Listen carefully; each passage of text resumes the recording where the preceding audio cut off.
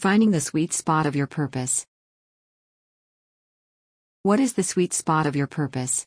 In last week's blog, we talked about the 11 benefits of pursuing your passions, including one particular benefit: fulfillment of your vocational purposes. Like I stated last week, it is so very rewarding and fulfilling when you are doing the things you are called to do, particularly in your work. This fulfillment occurs when you are using your unique skill set to do what you love and what benefits others, which in turn yields a return. Visualizing the sweet spot. To help you see this visually, I'm using a figure I recently saw posted on Instagram. It's a figure you may also have seen before.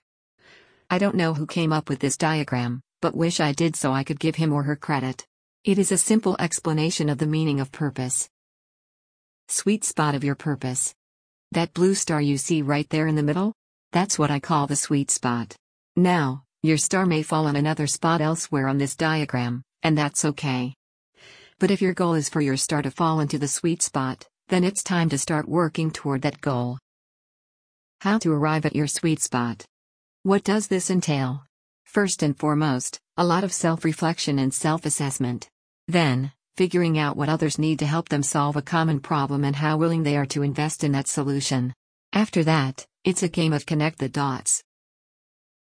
There are numerous resources out there to help you connect those dots, several of which I will be sharing in this blog, to my newsletter subscribers, and to my clients.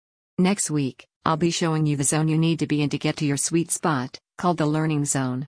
Stay tuned. In the meantime, join our newsletter and receive a complimentary 8-step goal achievement plan.